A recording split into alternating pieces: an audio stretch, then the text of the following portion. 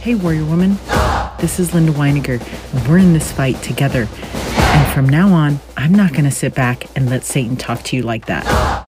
Early on in my healing journey, I had therapists train me into creating a safe place. Just like they created safe places of security in the scriptures, those safe places were perfect to help me heal and connect with Christ. Those places are my comfort zones, and I love them so much. We were always talking about being safe versus unsafe. However, this has gotten me thinking that no growth ever comes from our comfort zones. The ICU is a place where they patch you up, but the healing and the strength can only come when you finally go to physical therapy, right? So you are only patched up, and it will only last for so long if you don't strengthen yourself. The adversary can confuse us to think that we need to be in safe places 100% of the time, because who wants to be in unsafe places ever?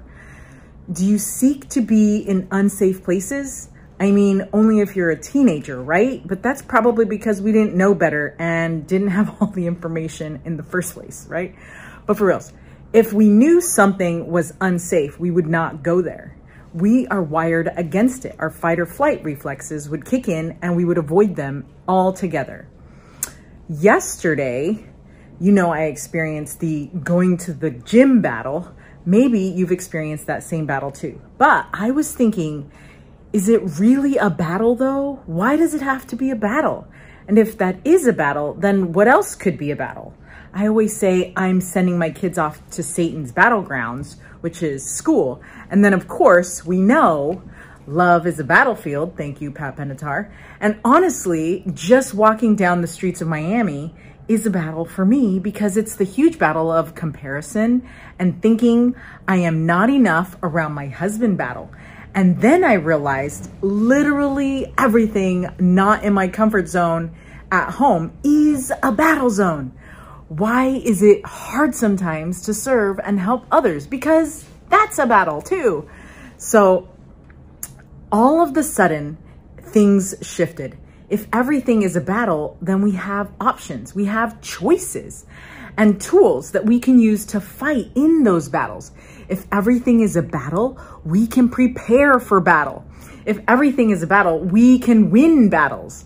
Yes, we can also lose battles, which we don't want to do. But if everything is a battle, we might be able to notice and determine if the battle is that we want to go into is worth fighting in the first place. If everything is a battle, then as I win each battle or even lose some battles, I can learn from each of those battles, and then those will help me grow, and then my future battles won't be so bad, right? And then each battle builds upon each other, both the winning and the losing battles.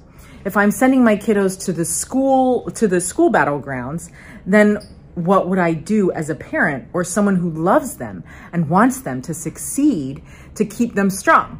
Well, that's obvious. I would do everything I could, everything in my power to train them for battle and equip them for battle.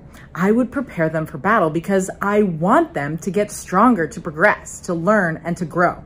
If I were given the option of sending my kiddos to a safe place versus an unsafe place, I would choose the safe place 100% of the time. But I send them to battle every weekday anyways, because it's a battlefield. I asked my wise hubby to give me a scripture about how we live in a scriptural battlefield or spiritual battlefield. And he explained that he didn't need to, because most of the scriptures we have include war and in some way or another. And he's so right.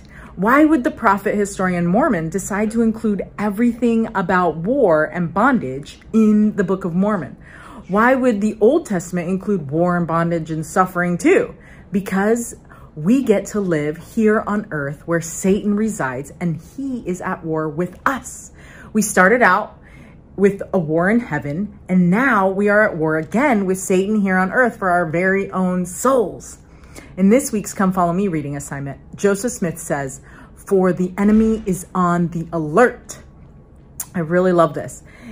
He really is on the alert and ready for battle, but are we on the alert, and are we aware of him, and are we awakened to his tactics or attacks?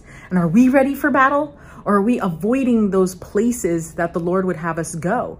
Not helping and serving others because it's safer in our comfy zones? Are we avoiding experiences on purpose where we could grow and experience happiness, which can contribute to our forever joy? Now that we see things as a battle instead of safe versus unsafe, we can identify how we need to fortify ourselves before we go into each battle. Last night, I went into the battles for me that are found in the streets of Miami, Florida, so I could have a date with my hubby. Since we don't have the kiddos around, we wanted to go on a date, and we went to eat and have delicious dessert, and he wanted to spend time with me, and I want to spend time with him. I have avoided those battles many times during my earlier healing, but last night I was reminded that some battles are worth fighting for because of the reward.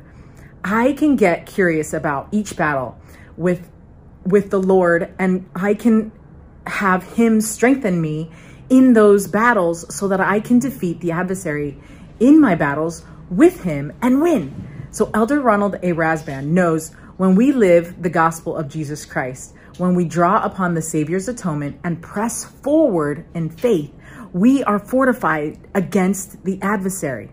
For me, knowing everything is a battle actually provides clarity and a sense of confidence that didn't exist before. So now I know. Say it with me, and knowing is half the battle. So much wisdom from our fellow warrior, right? G.I. Joe. Who played with G.I. Joes when they were little? Anyway, tomorrow I want to tell you about another battle that I chose to fight. Until then, stay strong, warrior woman.